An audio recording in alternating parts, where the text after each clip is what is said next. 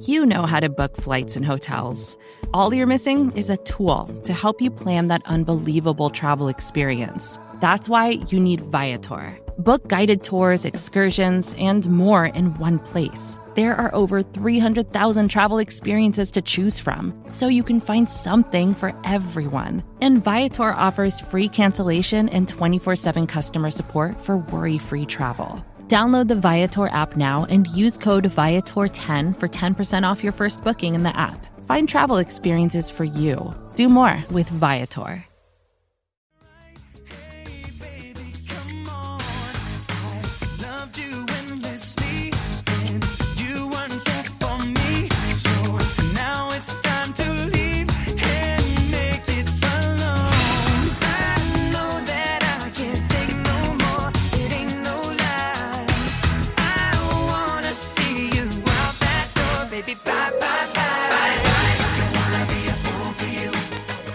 Hey everybody, welcome to Reporting is Eligible. We just beat the Bears for the second time, which is nice. I have had just the weirdest day ever on earth, and I won't get into all the details of it because some of it involves work. But it's very cold in my basement right now because there's a window open, and I'll leave that at that. So anyway, to help me go over the Bears game and to break down, the bye, I guess, in Urban Wauwatosa, we have... Hey, it's J.R. Radcliffe, trending sports reporter for the Milwaukee Journal-Sentinel. Paul, I want to lend a little bit of insight into your issues. It involves the Sears Tower. It involves a exercise bike going through a window. Yeah. And it involves an inter-office sort of rivalry is the wrong word. An inter-office like sort of resentment. Yeah. So I know you're not going to talk about all that stuff, Nope. But I just want to say that it's super interesting a little bit. Thank you for that. And so unrelated to that, I'm a little concerned because we haven't talked about what we're going to talk about on the bye edition of this episode. We always have something fun, and here we are at the end of the season because this bye is super old or super late in the year. We have not discussed this, so we need to get our stuff together. We need to know what we're going to talk about next week, Paul. I'm very concerned. Yeah. I have not even put any thought into funsies yet, other than I am. I'm running a game for Acme Packing Company. It's done except for editing, but that's not podcast related. That's just me writing related. And Matt helped make a picture, so appreciate that. Thank you. But yeah, we got to come up with something that's actually funsies. So I will. I'll take suggestions. I'll take even Patreon and Twitter suggestions. If anybody wants to hear anything goofy, let me know. We'll make it a topic. But I'll have to check. I actually have a list I keep of off-week topics for baseball and football. Oh, I didn't know that. I'm getting low, so okay. We could just sort of recite like more points 99. I think I almost said more porn 99, which would be a completely different. That's not a podcast medium. And I'm Matt, but you can call me. Someone has entered the chat. Thank you, Matt. Yes.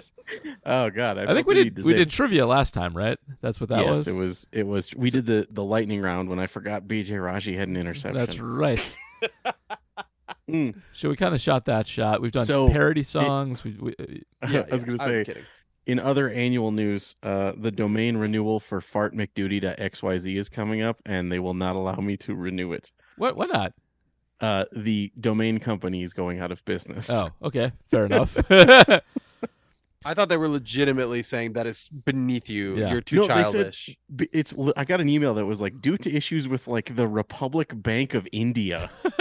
Like, hard to argue with that. I was like, okay. I love the story where the Republic Bank of India brings Fart McDuty to its knees. That's incredible. Well, the hits on the website were actually pretty high up in the beginning but then again, I've stopped linking to it on social media and whatnot. Yeah, that's really, really for the best. Yeah, it is. Speaking of really, really, really, really, really, really, really, really, really, really sucks. The Chicago Bears again lose to the Green Bay Packers. A tradition unlike any other. They say it's the Masters, but it's actually this.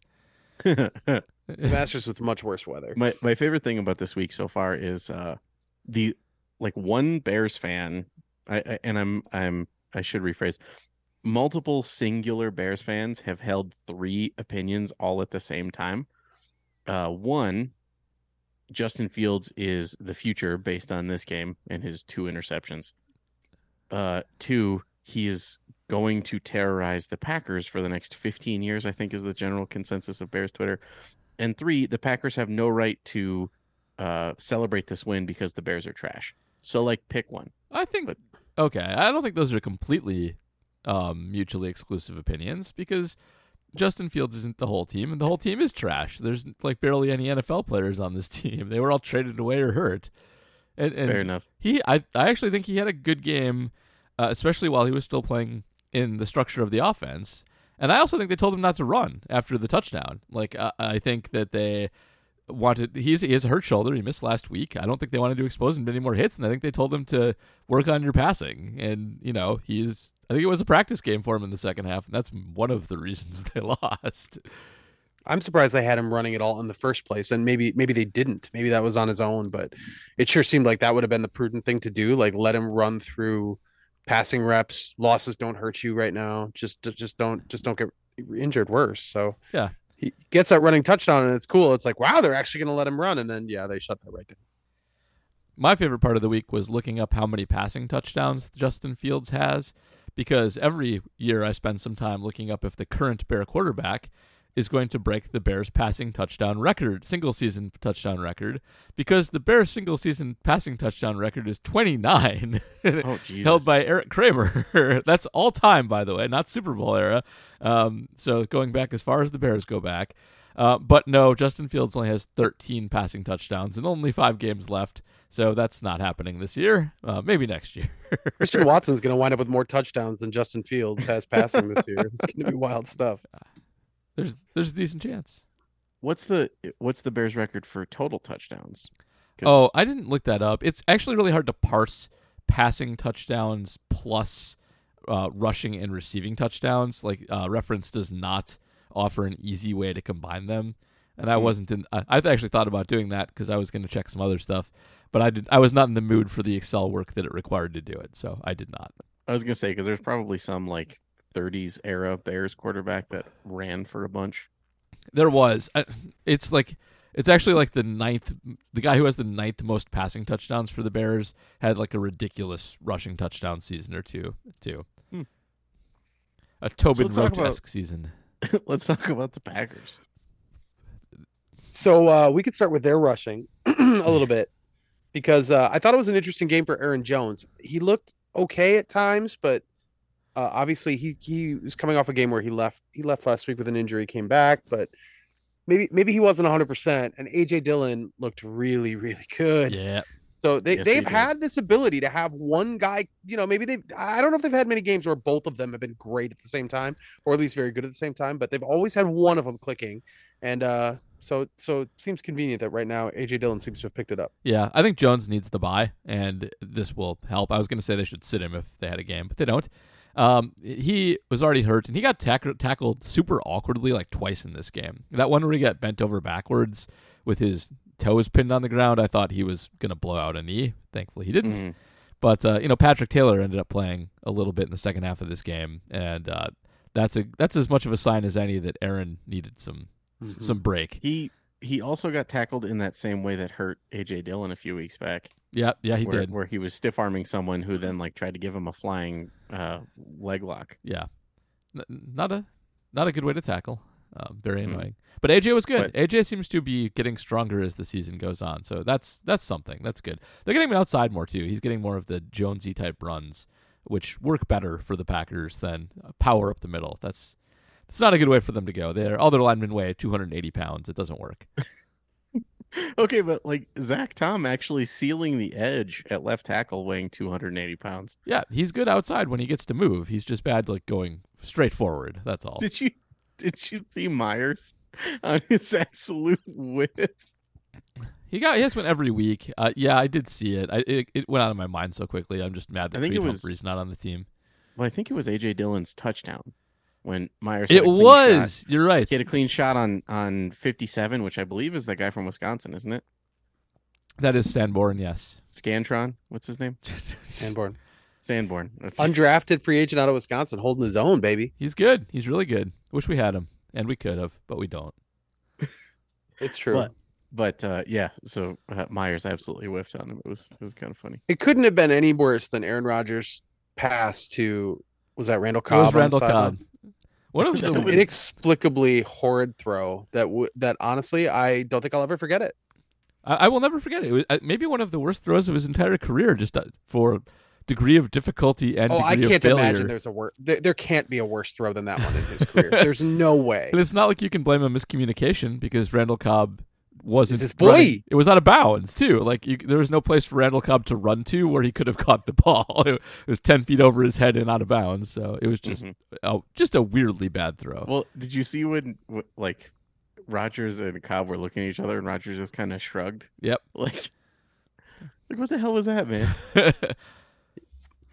Yeah, so the bad throw doesn't end up haunting them because they end up getting the first down. That was late in the game when the Packers were kind of humming along and they had to rally. Like, it feels like a comfortable win, but it wasn't a comfortable win. They needed to really kind of like circle the wagons as the game went on, and they end up taking the lead on a wobbly field goal, which is not a given because the wind was swirling. So every kick was an adventure. Most of them went through, although the Packers special teams blocked one, which I think you could give special teams some credit in the whole win overall. Okay, so who was it that blocked it? Because my timeline said like six different people. Lowry. Dean Lowry. It was Dean Lowry, really? Yeah, Dean Lowry said that he had the pain in his hand to prove it. After the game. So I saw Kenny, I saw TJ Slayton, and I saw Dean Lowry. Yeah, I thought Kenny got it. Okay, good for Dean Lowry. Probably his best player of the year. Yeah, maybe. So it was not a done deal, but the Packers, they got things moving a little bit lately.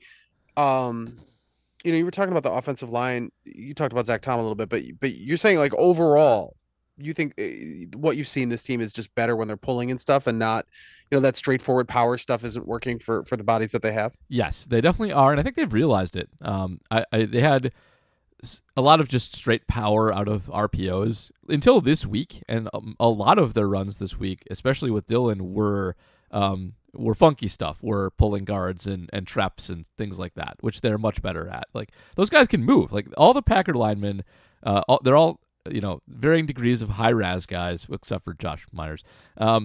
But like they're best when they're in motion and able to actually like run and get set guys up with their feet. When they're just going forward, that's just power on power, and that's not what they're built for. Like they're built to move. They're built to be athletes, and they're not hogs. So I think that they're starting to actually turn that into a solid game plan. That was nice to see. One of the highlights of the game, actually. Yeah, especially without Bakhtiari, you figure they might be struggling a little bit. But I think he's actually that's why they did it. Yeah, that's why they did it. He actually is a horse, but still screwing that up. Yosh Nijman out there is not a big, heavy guy. He is a guy who can move. That's his bread and butter. He and Tom are basically just like fast, big guys, but not that big, and that's what they are best at. So that's what they are. Tight ends on a bulking day. That is exactly what they are. So can we? I guess we have to address Bakhtiari real quick. Appendectomy. He was out because of an emergency appendectomy. It's a new one, at least. So I looked into. This is the first time I've ever actually been curious as to the appendix as an organ. Okay. Because I was like, well, Bakhtiari is not a very big dude. Like, does the surgery often cause weight loss? And some people do have trouble eating coming back from an appendectomy. But did you know that the appendix is only the size of an earthworm? Yeah, it's tiny. I didn't know that. Oh, I didn't know it was that small. I thought it was like the size of a fist. It's your pinky finger. If it was the size of a fist, it would kill way more people when it ruptured. That's the big secret of the appendix, yes.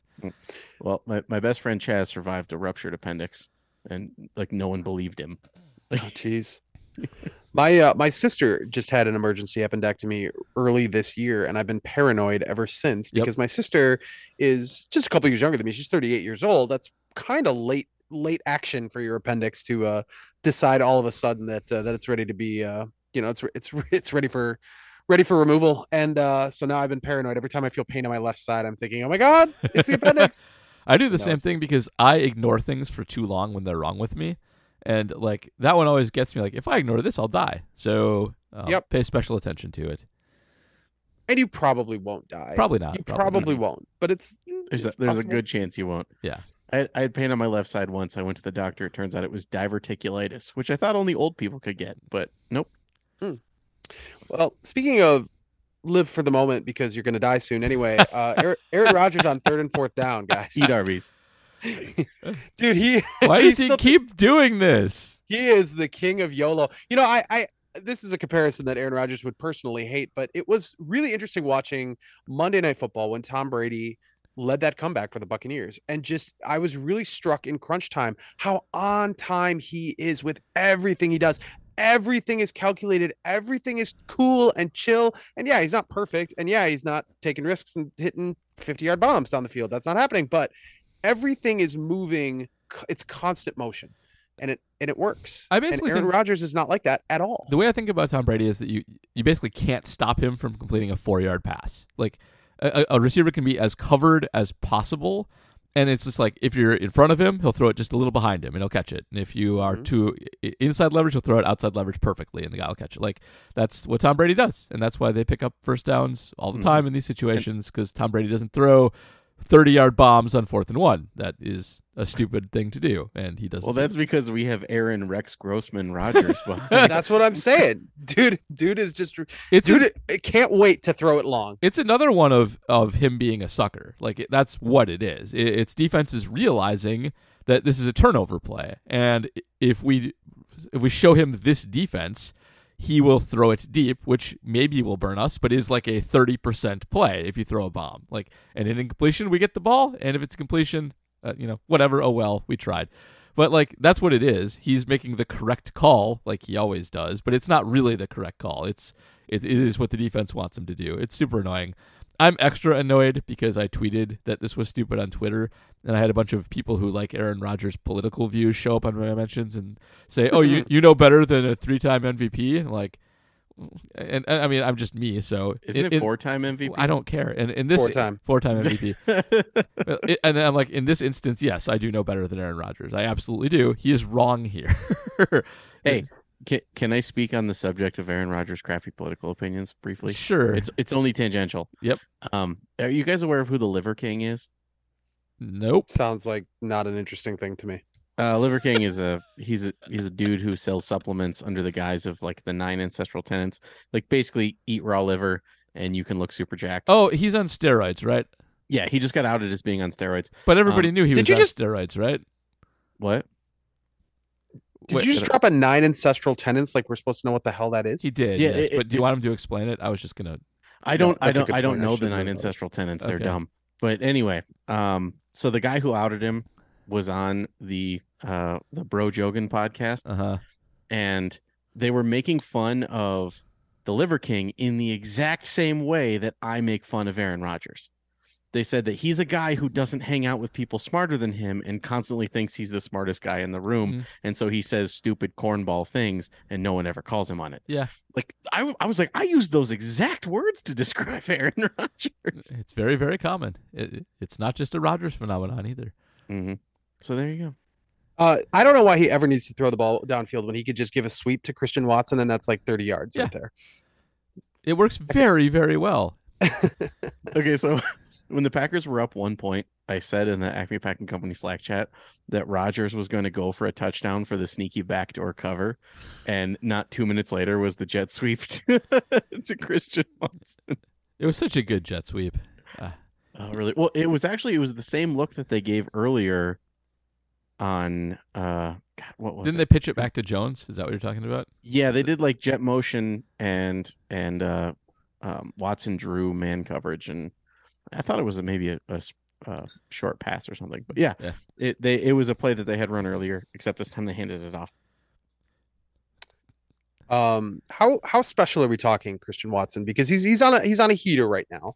Mm-hmm. I feel like everybody's really excited to crown him the next Packers Hall of Famer.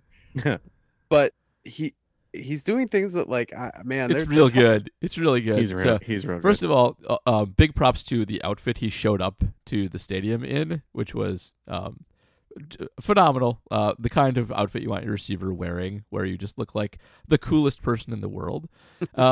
Second, that jet sweep was the fastest play of the season for any player in the NFL. He reached 21.72 miles per hour on that jet sweep. Oh, so he unseated Deshaun Jackson. He actually running tied Deshaun Jackson. Tied Deshaun. Okay, but he did it while carrying the ball, as opposed to Deshaun Jackson, who did it running a route. Deshaun Jackson is also 5'10", 185 pounds, and he's also 185 years old. And 180, yeah, that's true. He's very old. But Christian Watson is a large person. Christian Watson also leads the league in percentage of touches where he runs over 20 miles per hour. He is super duper special. Such a weird stat.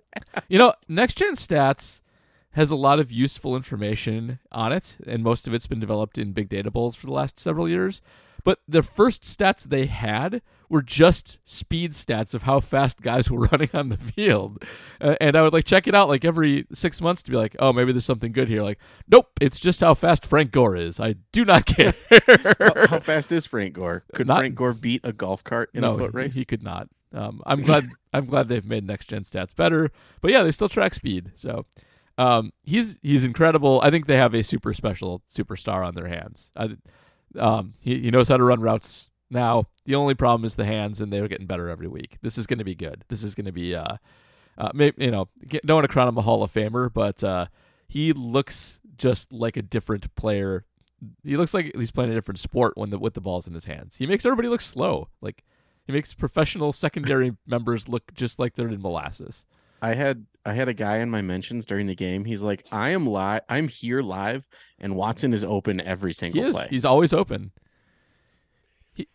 He's now just like DYAR. You wrote this here in the rundown. I don't want to pretend like I have the leaderboard up, and I am not as good at this as you are. But you're saying he's now one spot below Allen Lazard, who's 25th in the NFL in DYAR, which is a cumulative stat. It's like WAR in that regard. Yep. So that means that Watson's overall season output is basically right on par with what Lazard has done. And Lazard has been clicking and effective, or I should say, just been on the field all season. Is that an indictment on Lazard? That's really good, but should we be concerned that Lazard has kind of disappeared from the limelight? No, it means that Christian Watson is a deep threat and Lazard is a 10-yard guy. Yeah, and it's not really an indictment of Lazard either, because he is still good. That 25th is actually quite good for DYAR. Yeah. So it's definitely a praise of Watson for doing that much damage in his limited snaps. Lazard's actually had a good season with more pressure on him without Devontae there. It's just that he's not the star. He's a second fiddle. The star is creeping up on him and will pass him in 2 weeks. He should go to the Pro Bowl. I mean, go to the Pro Bowl is a kind of a misnomer now, but he should be selected as a Pro Bowler here. That is correct. He should attend the fake Pro Bowl. Do you think he'll be selected as a Pro Bowler having missed literally half the season? I mean, it requires him to continue rolling up stats here in the last 4 weeks, last 4 games. I do think he will. Well, it's all. We'll see how he does before the All-Star break. First of all, 8 million people make the Pro Bowl. Maybe that won't be true anymore because it's not real anymore. People won't pull out of it anymore. So, but he still will. It's a popularity contest still. I was giving crap to a buddy of mine who's a Bears fan, where he was talking about how Justin Fields should be a Pro Bowl quarterback this year. And I was like, Bears first-round quarterbacks and Pro Bowls, man, they go together like lamb and tuna fish. And then I realized that the Bears actually have 9 first-round Pro Bowl quarterbacks. I was just going to say, tons of Bears quarterbacks have made the Pro Bowl. Mitch Trubisky definitely did. Mitch Trubisky did. Before Sexy that, Rexy? He had to have made it. He did not make a Pro Bowl. Oh, wow. That's a shame. But before that, technically, Harbaugh made a Pro Bowl, but he did it as a Colt. As a Colt, yeah. I remember But that he was season. still the Bears' first-round pick. Yeah. Jim McMahon, and then a bunch of dudes from the black and white era. Well, Sid Luckman, I'm sure. Although I have no idea where Luckman was drafted. Made a bajillion Pro Bowls. Yeah, he was very, very good. Mike Tomczak, not a first-round pick, but I wonder if he got in there at one point as no, probably not. All right, what else do we need to touch on from the offense? So we did talk about Aaron Rodgers being due to butt cheeks already. Yeah, he did. He was not good. He was bad. He had a rough game. I think the thumb was bugging him a little bit in this game. I think that's probably responsible for some of the questionable throws. He also one-hopped DeGuara, and while he hates DeGuara, I do think he meant to get it to him.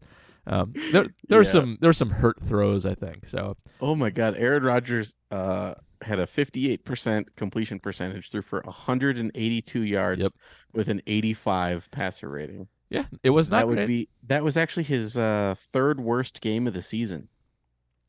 I mean, brutal. In he wasn't terms of good. passer rating. That's why they had to come back. Which is funny because against the Eagles, he threw for 68%, 140 yards, 2 touchdowns, 2 interceptions, 95 passer rating. Did he throw it way less against the Eagles? I don't have their stats up, but yes. I'm so tired of passer rating. It just doesn't sucks, yeah. doesn't work. I'm sorry. Okay, so for his AYA, because I don't think they have any A for. Okay, so his adjusted yards gained per pass attempt was better against Chicago than it was against Philly. That's weird, but whatever. According to that, his worst game of the season was against Detroit. All right. Then his second worst was against Minnesota. That checks out. That Detroit game was awful. I guess the one thing I did want to mention is every Packer game where they kind of have choked away losses early in the season seems to have a moment where it was just bizarre, and had it gone their way, they maybe would have won it. And I feel like we almost had that with the Dillon fall down, don't get touched, get up, pick up the first down, but it's blown dead. That could have cost them a lot and should have been reviewed, and I don't know why it wasn't. Yes, it can be reviewed, but if I recall correctly, if a official blows it dead early, you can't review it. I think you can review it. You just can't advance. Advance the ball. Okay. So, if that's why they tend to let guys like run away with incomplete passes and stuff, as if it's a fumble, just so they don't accidentally blow a dead play. So that one was blown. That one was blown dead. So. All right, fair enough. Boo. All right, on the defensive side of the ball, as of Tuesday night when we're recording this, we now know that Badgers defensive coordinator Jim Leonhard is not coming back following the bowl game. We do know that. So I bring that up only. Oh my God, he just tweeted 15 minutes ago. Let me tell you, this is a story that I have been following. Very closely. So lame. Very closely. So in case they wanted their first choice for defensive coordinator from a couple years ago, he's back, baby. He is available at the current moment. So Jim Leonhard enters the transfer portal. Oh yeah, he's in the transfer portal. I love it. Did you guys see that tweet about like the 5 most populous cities in the United States? Absolutely not. So it was 1 is New York, 2 is LA, 3 is the transfer portal, 4 is Houston. That's good. That's good. So, but the defense in this game, this is not like their worst performance. I thought the first half was kind of yeah. But Devondre Campbell was back, so that was good for the most part. They're back to being kind of healthy. Like they've got obviously Rashawn Gary's on IR. They got a couple guys, Stokes on IR, but they're mostly healthy. Chris Barnes, I think, was a weird scratch for this game, like a healthy scratch, I think. With Campbell back, yeah, he's got. Yeah, so I don't know. So they decided that McDuffie was more important than Chris Barnes. Yeah, which is true. Yeah, they're for right. special teams, but also he's a special teamer. But McDuffie weighs less than I do, and like. I think the worst part of this game is that Justin Fields gets sacked like 6 times a game, and in this game he got sacked 0 times. That's the biggest indictment of the defense. Part of that, and he wasn't using his legs in the second half. He was so Rashawn Gary MVP. No kidding. Fields was getting it out quickly in the second half. I think also on purpose, and also why they struggled a little bit in the second half. But it's not a great showing. You figure Enigbari should get 1 or 2 there. And Kenny Clark was blowing stuff up the middle too. But not a great pass rushing performance. And that's where they, I think, fell flat a little bit in terms of being able to defend the pass. And Jair got burnt a couple times, which I don't know if we would see that under normal circumstances, but of course he has the big interception. Both times Jair got burnt, it was him getting greedy. It was him coming at the line. Yep. And then he made fun of EQ after the game, which don't do that when you got torched by him a couple times. Well, it's funny was like, I'm surprised the Bears threw a comeback route to EQ, seeing as how Jair was doing nothing but jumping those. Like Gutsy. why not have him do a stop and go? Well, they did. They did. They did do that a couple times. What I'm saying is cooked them. N'Keal Harry did that too. Yeah. Right. So what I'm saying is the interception that essentially lost them the game was EQ on a comeback. Yeah. Like that is all true. Jair was doing You're the right. whole game was jumping. Yeah. It wasn't a good throw though. I mean, I don't know. Well, according to former Packers legend JT O'Sullivan, it was a good throw, and that was 100% on EQ. But okay, all right, that's you're wrong, not allowed to. but You're fine. not allowed to disagree with JT because he gets really mad on Twitter and Yeah, he sends does. his fan boys after you. He does do that. EQ handled that very well, by the way. The shade that Jair Alexander threw him after the game, he could have, I think, probably not taken the road he took, and he was chill about it. He was chill. Which props to that. That's cool. I dig it. Mm-hmm. I think I would have at least been like not scoreboard, but stat line. Like, baby. watch the film, Yeah. baby. So I mean, Equinemius St. Brown. I'm not an all-pro. Like, look what I did to you, Jair Alexander, the greatest up-and-coming cornerback in the NFL. Look what I did to you. I don't know. I don't remember the EQ catch off the top of my head, but oh god, my dog is behind me messing with Hey, her dog. ball. The N'Keal Harry catch is burnt into my brain. Is it because N'Keal Harry sucks and that was the deep Not catch only of the guy does who N'Keal sucks? Harry sucks, but he runs like a 4.55 40. Yeah. And so Jair went to jump the short route and then stared at Justin. And so N'Keal had turned around and gotten 2 full ass steps away from Jair before he looked back. Yeah. And so that is why he didn't close on the guy who runs a 4.55, because he had 2 full steps on it. A lot of Jair just doing what Jair wants in this game. A running theme now for a couple of weeks. Yeah, he's freelancing at this point. Stats over team. So I maybe my best tweet of the game. I just tweeted the words "Ha ha Clinton Alexander." This was after his interception, and it felt appropriate. Yeah. Mean. Devontae Wyatt played a little bit more in this game, and graded really well by PFF, right? That's right. Highest graded player on the team. Played really well, especially in the run. Got some pass rush too. They should play let him. Devontae Wyatt eat. Let's go. This is the biggest mystery, because if they're not playing him for off the field reasons, like, don't play him. Like, punish him by benching him if he's being a scrub in practice or did something criminal or something. But if he hasn't done any of those things, you need to play him. He's a first-round pick who pops every time he's on the field. I don't know what they're doing there. It makes no sense. It would be a good way to replace some lost production from Gary to get additional pass rush up the middle and to stop running teams from running for 8 yards a carry on you. Those would be all good things. So I don't know what their deal is, but I would like for somebody to ask the question of, hey, Devontae Wyatt has played well many weeks in a row. Do you think you're going to give him more snaps soon? I would like that question. I said this is why the Packers won't credential bloggers, because we would ask questions like that and would just make them mad. Well, we would also ask it in a really asshole-ish way. You need to be... I would say Devontae Wyatt has really popped on film, and he's showing a good PFF ranking. Is it possible that we'll see more snaps from him in the future? Nice work. See, Put on a tie, get a recorder, and report to Lombardi. Let's go. Sneak in. I have a 6 Sigma green belt. I took lean training. I can speak the corporate speak. I know how to talk managerially, leverage my synergies and whatnot. Yeah, I'm sure. I highly doubt it's disciplinary. I mean, this would be a weird pattern over the course of the season for some sort of. I think they just don't trust him. There's some aspect of the game that they feel isn't developed enough yet, and I don't know what it is, man. Because it seems like he's good on film. Yeah, Dean Lowry hasn't developed like any run stopping as of yet, so there's. Yeah, the only Just thing that. that Dean Lowry is stopping is himself. And extra Yeah. points. Vacations can be tricky. You already know how to book flights and hotels, but now the only thing you're missing is, the actual travel experience. Because is it really a vacation if you're just sitting around like you would at home? You need a tool to get the most out of your time away.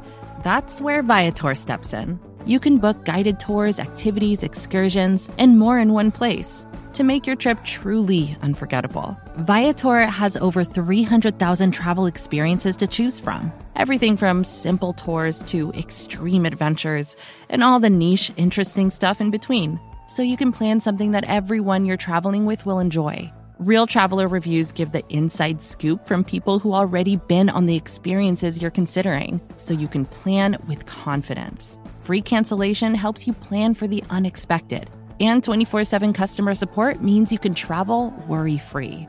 Download the Viator app now and use code Viator10 for 10% off your first booking in the app. Find travel experiences for you. Do more with Viator. When you need mealtime inspiration, it's worth shopping Kroger, where you'll find over 30,000 mouth-watering choices that excite your inner foodie. And no matter what tasty choice you make, you'll enjoy our everyday low prices, plus extra ways to save, like digital coupons worth over $600 each week. You can also save up to $1 off per gallon at the pump with fuel points. More savings and more inspiring flavors make shopping Kroger worth it every time. Kroger, fresh for everyone. Fuel restrictions apply. Let's not forget. Yeah, also that he did. Special teams, man. Yep. JR, what was the quote that you said he had? It wasn't a quote. He just indicated that he had the pain in his hand to prove it. Like he definitely took the brunt of the football, or at least that's what he said to our reporters after the game. All right, so we've got offense, defense. I don't know if there's any last thoughts before we kind of get into the playoff picture a little bit and kind of what to cheer for.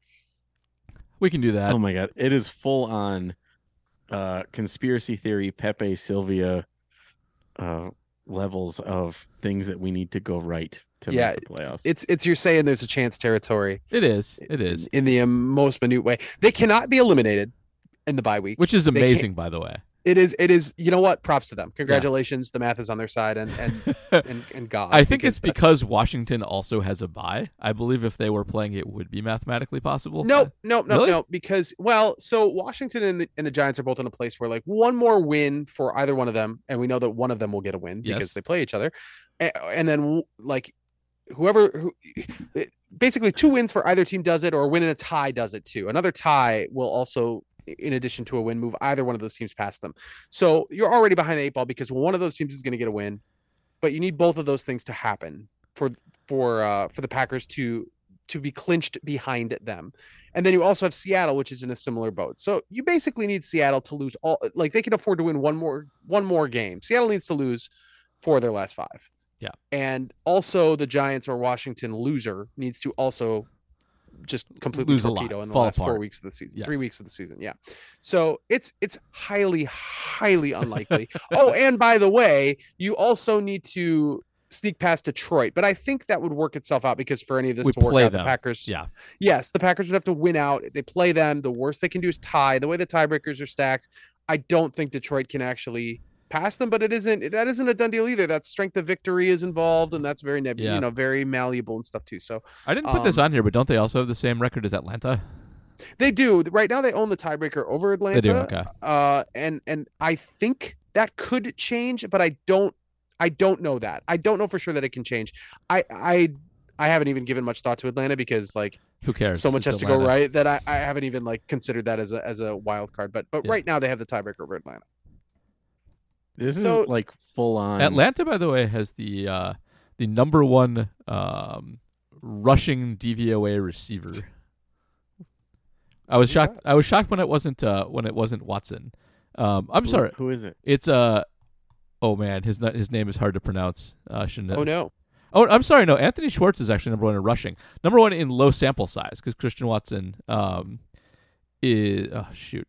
Oh, all my charts are failing me. Okay, is it the really short guy? No, it is the really short guy. It's Olamide Zacchaeus. Yeah, okay. He was the answer on Weddle the other day, and it pissed me off. Okay.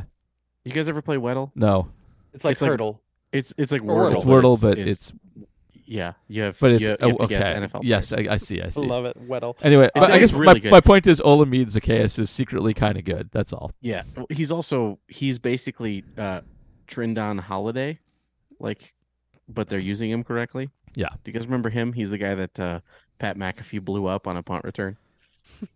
But no, this is like full on basketball territory. Like when they're explaining the playoff picture for the Bears, and they're like, okay, well then they're going to have to go against the Northwest division where they can play in a triple double header against Miami. Like that's how the playoff picture is looking at this point. Yeah, you need Seattle to lose a lot. Seattle's. You I need think the Giants and the Commanders to torpedo as well. Yeah, you basically need the Eagles to run the table and Seattle to lose a lot, and that would. What if Washington puts in Wentz? Why would they do that? Is it because Heineke broke? No, I'm saying Heineke's good. So like, what if they put Wentz back in? Then they start losing really badly. I just don't know why Washington would would that? prefer. Because Washington's dumb? They're not dumb. They're not that dumb. They benched Wentz for Heineke. I thought he was hurt. I don't think so. Is he? Yeah, I thought they put Wentz down because he was hurt. Maybe initially. Initially, yeah. They're not Heineke's going. their quarterback. They're not going back. They know. No, I mean they have a very good path to the playoffs. Yeah, they like do. if they beat they really needed to not tie the Giants, but if they beat them, they're absolutely in really good shape. Yeah. To get that last They're playoff. going to spot, make or it. They're sixth totally going to playoff make spot it. even. Yeah, it's a bummer. It's just not going to happen. Isn't there? There's a single scenario where the Packers actually get the 6th spot. I mean, it would require Seattle to lose out and the loser of the Giants Commanders to also lose out. Yeah. That wouldn't even do it. You'd need the Giants. You'd need the Giants and the Commanders. One of them, they're going to win the head-to-head and then lose the rest of the games. And Seattle lose the rest of the games. And the Packers win out. And then they'll be the 6. So all they need is, let me think, 9, 10, 11, 12, 13 outcomes to go their way. And I think I might even be shortchanging that. But if it all works out, good for them. Yeah. This is one of those things where it's like if you put $5 on a parlay, then you end up with $150,000. And you end up rich. Yep. And of course, we just skirt past the fact that the Packers have to win a game in Miami to make any of this matter in the first place. Oh yeah, they have to win out. Well, they have to beat Minnesota, which, granted, I don't know if that's that complicated, but that is a 10-2 team, regardless of the nonsense that they have. Has allowed the them. Vikings aren't as good as their record, but they are good at beating the Packers. So they are. That's all you need. The Packers' last win in Miami was the fake spike game. Yeah. That could be. It's been a while. Is that the last time they played them I Miami? think it's the last time they played in Miami. So, Sure. Yeah. I mean, it just also bears mentioning that the Packers haven't played an inspiring game once this season. Nope. You could maybe say the first Bears game was the only truly convincing win they've had. Everything is in overtime or gross, but technically a win. So many gross wins. I mean, they went 18 points unanswered against the Bears. Yeah. Yeah, It just doesn't matter to much. They just don't. They're just not good. They're not a good football. It's not team. a good. It's not a good football. it's not a team. good football team. That's the fundamental problem with the Packers is they're not good. Yeah. All right, let's get to questions, shall let's we? do it. Patreon. Of course, patrons get question priority. Mark Putscarby always gets question priority. He's at the top of the list again. Yeah. In the last 4 weeks, the Packers have 2 big fourth quarter comebacks. Does this dispel the notion that this team has no heart or that they have quit on the coaches? That's a good question. On this question. I kind of, they were super fired up to come back on the Bears. They seemed really into it, and I mean, I don't think that they aren't trying. I just think they're bad at a lot of things. there have been a couple times this year. Philadelphia comes to mind on defense where it just I realize it's a huge leap to say that any team has quit. It requires just I just don't think that happens hardly ever. Yeah. I know people think it happens all the time. I think it happens hardly ever. But there were times where it was like, seriously, you can't tackle anybody. You guys are arm tackling every down. There are times where it's like there feels like there's something missing that might even be more than just scheme and talent, but it probably is just scheme and talent, really. 95% hey, is that. At least we got Rudy Ford and Keyshawn Nixon. Rudy Ford, by the way, up to turnover number machines. 1 in PFF grading as a safety. No way. Yeah, kidding. overall. That's incredible. Wow. Another flash play from him. Nixon's awesome. I mean, even if Nixon makes mistakes, he has a good time. And at this point in the season, when you're 5-8, you respect good times. Rich Bisaccia is the best GM on this team. I was gonna say if Nixon could stop doing his freaking Deshaun Jackson loaf of bread carry of the football, that would just make me just the happiest. Clearly, Joel Osment. How much draft capital? How much draft capital is Love worth right now? And is that number also worth a 5th-year option? Has the reluctance to play him been some sort of long con conspiracy to drive down his market value and increase the likelihood he'll take a team-friendly multi-year deal? No. If anything, not playing him has been to increase his market value because Didn't Goot just say that they already made the decision on his 5th-year option? He said that he has been on record as saying we would love to have him. We would entertain that or whatever, but it's Weasley. It's not until they actually exercise it. See, but I swear to God, it was this week. He said something along the lines of we've seen enough to make a decision on his 5th-year option, whether he plays more or not. Even that's not saying they're going to exercise it. True, but that's still Weasley. I really think they're going to exercise it. And I mean, even though that is a financial commitment, I don't know if it's quite the bank breaker that, to have a quarterback who knows the system on the roster, even as a backup, I think has value enough. But I'm not sure of that. I don't know. First rounders are, expensive. I don't know. I think everything's on the table with him. I think they'll exercise it, but they will entertain trades if they're out there. Absolutely.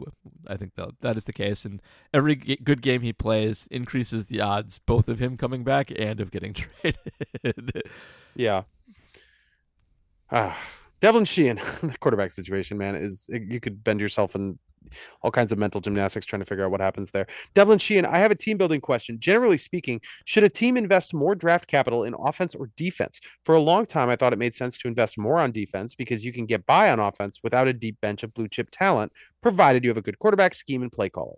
Since the 2012 draft, the Packers have spent 11 first-round picks and 6 second-round choices on defensive players. Their best DVOA rankings over that time were 8th in 2012, 9th in 2015. I'm trying to determine whether this lack of return on investment is a result of systemic ineptitude within the Packers organization or just bad luck. Well, all you have to do is look at the last couple drafts by Ted Thompson and go, that's why. Yeah, but to answer your question more specifically, you should draft offense. You should invest more draft capital in offense. And the reason for that is because you control offense. Defense fluctuates a ton from year to year. It's not a good way to build consistent success. Defense just is not something you can count on being there every year. Offense is. If you have a strong offense, you can dictate a lot. You can have a slightly less good defense if you can play from ahead. You can sacrifice some talent on the run game if you can do that. If you get behind, it's a different story. But you get more bang for your buck on it, absolutely, on offense. Defense shouldn't be an afterthought. You need to be good at everything. But draft capital goes further on the offensive side of the ball. It does seem like... Go ahead, Matab. Oh, I was going to say, also, when you look at the Packers picking in the first round during those years, they're picking so close to the last pick of the first round that you're honestly picking second-round talent at that point. Yeah, true. It does seem like this team cannot find defensive people in the draft. There's just been so many misfires, and the TJ Watt, Kevin King situation, like that's. I mean, just imagine how this franchise changes if Ted Thompson does what people wanted them to do, and they keep drafting these first rounders who are in many cases okay. Rashawn Garrett's good, certainly better than good, but like. They like he says in the question, they keep pumping resources into a defense, and it's not making the defense better. No, it's not. It is really not. Yeah, like need to fix the coach there. I'm happy with Rashawn Gary now, or I was before he got hurt. But like Brian Burns was that guy from day one.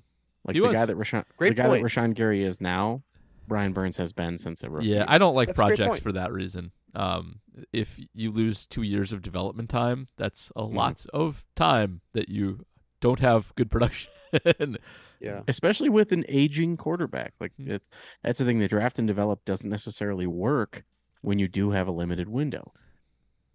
Yeah, we've said this a few times, but we talk about fifth year options. Like, yeah, okay, Rashawn Gary developed, and then you have to know whether you have to pay him again, right? You need those guys to be good early.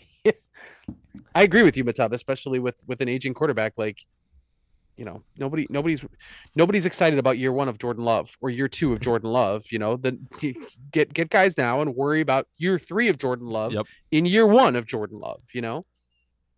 Or just draft Jalen Hurts instead. Indeed. PJ Wessel says, what are some of the best or worst bye week stories you've heard in the NFL it doesn't have to be the Packers? I guess he means like scandals, bye week scandals or something. I mean, like that. For me, it's got to be the Giants in their playoff bye week, right? I don't know that story. The Giants all went on Odell Beckham and stuff. Yeah, Odell Beckham and a bunch of the Giants went on a cruise in Miami, and then lost to the Packers the next week. So like Varsity Blues. Yes. Okay. They all went to a strip club and they met their English teacher. And then they lost to the Packers. Was the Vikings sex boat off season or was that a bye week? I believe that was off season. Okay. Also, Love Boat, Paul. All right, please. Whatever. Please. Yeah, I truthfully don't know of any that are super exotic or super weird. I know NFL teams are dreading them because. Not dreading them for the benefit of the health of their football team, but dreading them for like they don't have control over the players for X number of days. They don't know where they are. H.A. Dillon is using this time to stream on Twitch. So he's doing pretty well for himself. Yeah, that's the thing. Most of these guys have been like trained athletes their whole lives. Everything has been about the sport they play. They are boring. They only think about football and video games, right? Like most of these guys are not. I realize that's a little naive to say that there's going to be some people right now who are out clubbing somewhere and whatever. But like most of these guys are boring. They have families. Sex Boat bye week. October 6th, 2005. It was the bye week. Okay, Yep. So there you go. So the Minneapolis Love Boat scandal. So that's the answer. best bye week story. That's a really good way to spend a bye week. It and is. I will go to my grave defending that as such. No, The I'm not funniest, serious about that. literally having a sex boat party on Lake Minnetonka is just hilarious as a concept. Like it is It really it's a is. comedy sketch. It's insane. truly special. I mean, I can't hear the words Lake Minnetonka without thinking about the Dave Chappelle sketch about Prince. Why don't you cleanse yourself in the waters of Lake Minnetonka? Game. Fred Smoot, Blouses. Fred Smoot, the organizer. JD asks, Keyshawn Nixon now the top offseason in-house re-signed to get done just behind Rashawn Gary? ? I would say Rudy Ford over Keyshawn Nixon, but I guess I am in a I'm feeling like Rasul Douglas isn't bad, He's fine. but I don't know. Like I'm not in a hurry to sign the 1 year wonders just yet. Yeah. Maybe I'm still. I don't know if I'm like gun shy about it, but Well, I think that's fair. I also wouldn't dump a whole bunch of money. Like it's not the time for that. You know, if you're trying to get over the top and Right. lightning in a bottle, that's fine. That's not where we are right now. but So, I'm also saying that Rudy Ford would be a cheaper sign than Nixon. they're both Also- cheap. Neither will cost a lot. Like just Right, so in terms of 1 year wonders, a safety is always going to be cheaper than a corner. That's true. That's true. And if you want to lean on your strengths, I mean, this is a couple years where the in-house, the pro scouting department, whoever's in charge of finding these guys, like props to them. They know what they're doing, and maybe they'll continue to know what they're doing. Maybe they'll continue to find like unheralded guys off other people's teams, yeah. or What the Packers should do is just take every third round pick and beyond, and then just trade them away, and then only draft off of other people's practice squads. By I the like it. by the way, this is now the Devin Aroma should do part of the show. The week after the sex boat scandal, the Vikings got absolutely annihilated by the Bears, 28-3, and that was a Dante Culpepper Vikings team. So Oof. pretty good. It was a Kyle Orton Bears team. And they were powered by Thomas Jones's 89 yards on 23 carries and 2 touchdowns. Oh, God. Yeah, it was good stuff. It was rough. I do love me a good Kyle Orton story. Yeah. Just the You guys know how 16 of 25 for 117 yards in that game. Do you guys know how Kyle Orton retired? With a beard soaked full of Jack and Coke, I assume. So he was on the podium and was like, "Oh, hey guys, I forgot something in my locker," and then left the stadium and never came back. Wow. Nice. It's not as baller as the guy who retired at halftime. I forget. Also a Bill. yeah, Kyle Orton did it as a Bill. It was not Tre'Davious White. It was it's a name like that though. it was a good corner, and Yeah. I'm blanking on. He's who it just was. like, nah, I'm out, and he stayed out. Old man on a bike in Shirlington with us Yes. again. I'm an old man on a bike who thinks he posted his question a few hours ago, but it seems to have disappeared. This old man could also just be confused. I continue to be impressed by the speed of Watson, who I'm fairly confident could outrun me on a bike, although probably not a cursed e-bike. What's the ceiling for Watson or Dubs? We've talked about Watson. We think he's a star, but man, Romeo Dubs getting back. Like he practiced last week. He ended up being inactive for this game. He's missed 4 straight. This is an interesting possibility here. If Romeo Dubs can actually kind of get back off the injury and live up to that potential, you've got him and Watson at full capacity. Now, like, I don't know, like you could see that working. You could see them winning a bunch of games down the stretch. I mean, I think your ceiling for Watson is Tyreek Hill with Moss ability. Yeah, I think Like I jump agree with ball that. ability. I literally think it's basically Moss is the ceiling on Watson. Jesus Christ. Well, So, like, I've made a lot of Moss jokes. So, here's a fun fact about Randy Moss. Randy Moss caught a touchdown on 24% of his catches his rookie year. yeah, Christian Watson has caught a touchdown on 30% of his catches his rookie that year. is correct. So, future Hall of Famer. I'm not Deshaun kidding Watson. about that. Just every time he catches the ball, he might house it. That's Randy Moss. That's the Moss's better hands, but other than that, that's the skill. So yeah. I think Dr. Hill. Dobbs, go ahead, really go quick. Dobbs' ceiling, I think, is kind of like drivery, like a very, very good, but maybe not super great receiver.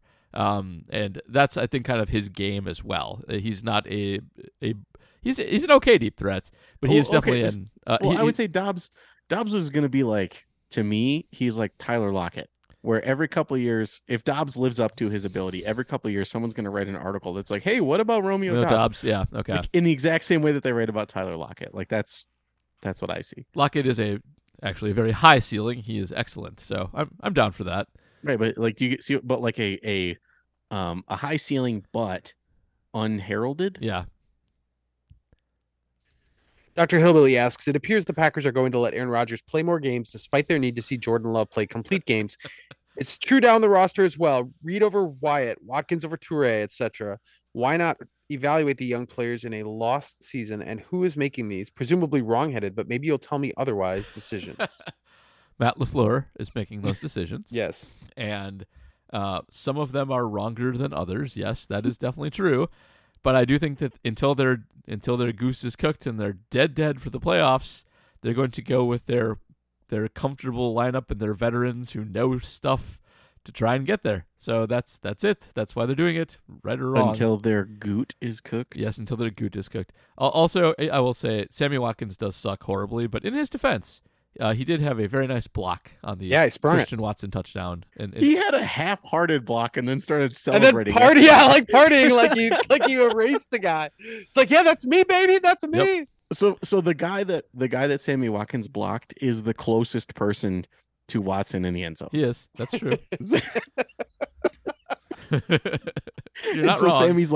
Sammy's like, I barely got in that guy's way. There's no way he's catching him. Go. It's so true. Oh, it's so true. Patrick Detmer says, Paul, thanks for the inspiration for this question because of a Halloween tweet a few weeks ago. Okay. I'm intrigued. If you had to compare yourself or someone from the Packers roster, coaching staff, or front office to a character from the Homestar Runner web series, who would it be and why? Myself or someone from the Packer roster? Let's see. I should have thought about this one in advance. This is a really good question, and I feel right, like it's so an while you're entire thinking- mini pod. Yeah.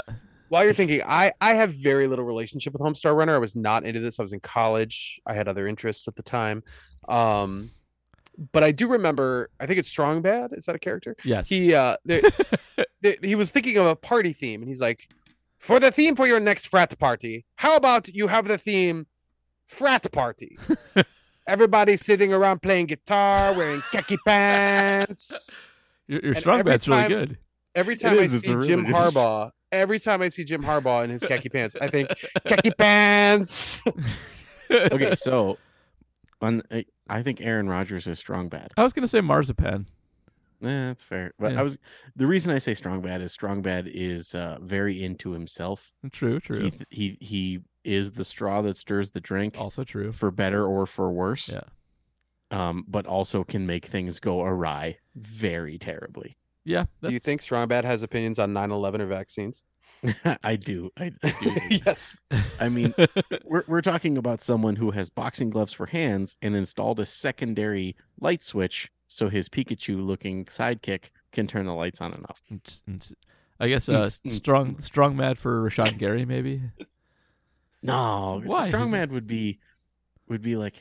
See, that's the thing is they don't really have like a big stupid TJ Slayton.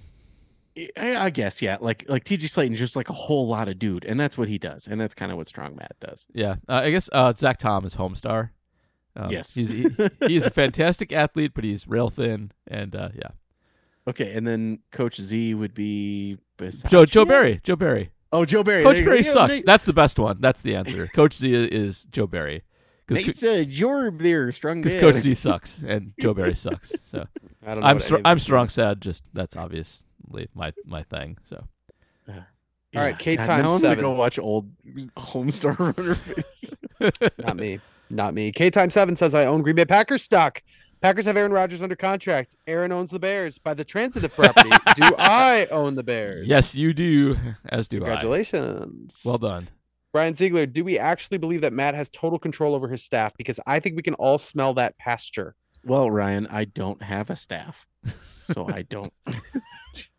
Jesus, you could have gone a different way with that. Fortunately, didn't. But I don't know. I feel like he does. I feel like he does as much as any coach does. I mean, you have to provide a certain amount of autonomy. Like if you don't like what your defensive coordinator is doing, yes, you can just take over defensive coordinating, but Matt LaFleur doesn't do that. And I'm sure that he has had conversations with Joe Barry. He mentions angrily in post-game press conferences that things went against what he wanted, and so I know he does that kind of thing. So I think he's all right on that. We're moving to Twitter questions. There's a really good one coming up. Jonathan Deal, though, he no shade. Jonathan Deal, always a great question. How long will the Packers be the all-time NFL wins leader? We expect a few years down for the rebuild, while the Bears seem to have a dynamic quarterback to build around. Was this only a temporary record? All records are temporary, and yeah, the Bears one from 1920 was doomed to fail at some point, and all these decades later, here it is. I'm just amazed at, like, when I saw the graphic of it, like how long the Giants were in the running. Yeah. I mean, it's just you just got to be an old franchise. You just got to have. Yeah, I mean, first of all, there's huge selection bias here. That's part one. Of course. So you're always going to have there's only 8 teams that can do it in the first place. I was going to say 7. There was only 7. Well, because that's the thing is, like, some of the early franchises were terrible. Yeah. Like the Steelers weren't good, and neither were the Eagles. Nope. And the quality of play in these years, like, we're talking about backyard football for several years here. So, I don't know. It's kind of meaningless, but everybody, I feel like as much as that was touted after the game, everybody it was with some tongue in cheek. I think everybody understands it, but it is funny that they slowly but surely caught the Bears through the last couple decades here. And I think they'll build up a little bit of a cushion here this year yet. Cause I don't know if I expect the Bears to win any more games. Maybe the Packers get 1 or 2 more. I don't know. Maybe not. All right. They'll lose it sometime next year. Is what you're saying? Yes, maybe. That's exactly what I'm saying. All right, Aaron Alice, who is one of my favorite Twitter follows. The tag is heroine. I don't know if I'm pronouncing that right. If I'm missing how to pronounce I believe it's pronounced heroin, but it's spelled different. All right, very good. She asks, would you rather be itchy for the rest of your life or sticky for the rest of your life? This is probably aimed at me because I do the horrible would you rather questions. Yes. I would rather be sticky for the rest of my life because I feel like that would bother everyone else and not me. I feel like, so I know she caveated this later on in the thread with the limitations on your ability to eliminate the stickiness, but I still go sticky. Like, being itchy would just be obnoxiously horrible forever. And I feel like even if you have to be technically sticky, there's ways to deal with that. Like, you can out clever stickiness, and that, I mean, neither's good, but that's the answer. Just wear gloves all the time. Yeah, I wouldn't. I would choose itchy, to be honest. Really? Sticky would it bothers me so much to have sticky hands, sticky anything.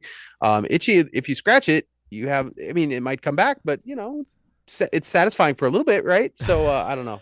But see, in my mind, the perma itchy means that you would never be able to satisfy it even a little even bit. the modicum of satisfaction. All right, I'd rather be itchy. I don't know who asked this question. It disappeared. Oh yeah, we don't have a name on this question. Oh, That's crap. interesting. I'll go find it while you ask the question.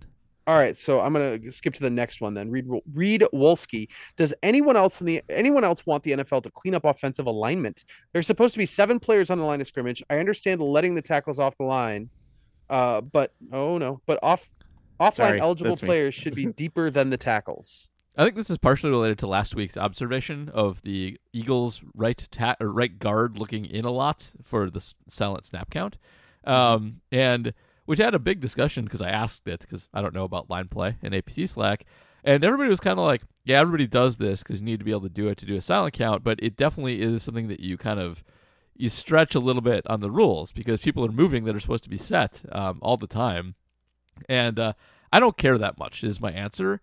But I think we could get to a point where this is abused pretty significantly. So it's never bothered me. Maybe will start to now that I know it's there. But it's the kind of thing you could definitely use to your advantage and push on. So, yeah. All right, Ryan asks, what are we going to do with the cap situation? Keep kicking the can and pushing money into the future years, or cutting players? I mean, they're always going to be kicking the can to some degree. Yes.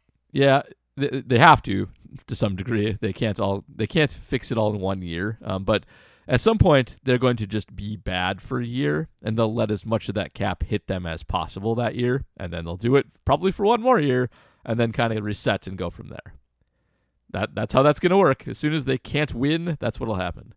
Are there examples that you know of any teams that have sort of the bill came due, and then they were good anyway? Like they got a couple random performances. I mean, have any teams? I actually think that the Saints are close to that. Yes. If Jameis Winston would have stayed healthy, I think they would be that. The Saints were in cap hell every year for the last 10 years. Like they are the definition of cap hell ever since Drew Brees got paid a whole lot of money. And I never understood how they continued to be in the race. They are sort of paying the piper now. They are limited, and that's why they can't fix a lot of their problems. But and they're not good, but they're not that bad. They keep managing to field competitive teams. Yeah, and they really were just a Tom Brady sequence Monday night away from kind of being tied for first in that division. You know, that division is crap, but that's the other thing. Like the NFC North doesn't. You know, they could have a down year where everybody sucks, and then the Packers just happen to be the best of what's around. They've done that before. You know, they went 8-7-1 1 year and made the playoffs. You could see that happening, I guess, but that's obviously relying on a lot of things that are out of their control. All right, Discord questions. Major Mosley asks, would it be possible to trade Rodgers in the offseason? What would be the cap implications of doing so, and would they need this? Would they need his buy off? I assume he means sign off on a trade. We've talked about this before that no matter what happens, they could trade him. They could trade him, and it doesn't matter. A massive bill will come due, and it will hurt them no matter what. I believe that part of it is they could do a restructure that would allow the new team to take on a large portion of his cap hit. Partially, yes. Salary-wise, that's true. More than anything, the biggest problem the Packers have is they can't trade him before June 1st, and have any reasonable cap scenario occur. And as everybody knows listening, the draft occurs before June 1st, which makes it impossible to trade Aaron Rodgers for current draft picks. You can trade him post June 1st for future draft picks. That's kind of your best case scenario. Yeah, but it would still cost a ton in the short term. It would cost a ton. Yeah, it would accelerate quite a bit. I think it would be $40 million next year. You would not have the option, so it would not be the $60 million the following year, but it would be a lot of money. Yes. Also, I wonder if it would be possible to have like a handshake, wink, wink, nudge, nudge agreement, where it's like, okay, we give you a 6th and a 7th, and you give us 2 firsts and 2 seconds and a 3rd, and then we will also give you Aaron Rodgers for a 6th swap in the future or something like that. Is that against the rules explicitly? Probably, but I don't know. We just haven't seen it done. Yeah. So it makes me feel like there's some stipulation how that can't happen. I don't know. Chris 2020 asks, I was really hoping to see Tipa come back. Typical. That's you and Justice. You are the only 2 people who wanted big fans. Yes. Yeah. Tipa has quietly just not been reactivated off IR.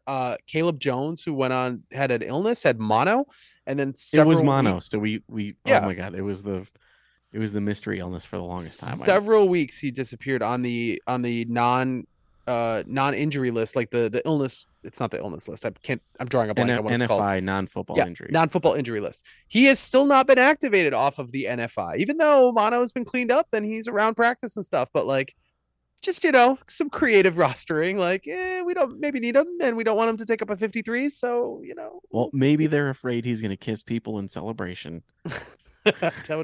You never know. All right. C. Hutler says, I guess I'm an old man on a bike in Portland who hates running quarterbacks. Okay. You know that you're a great commenter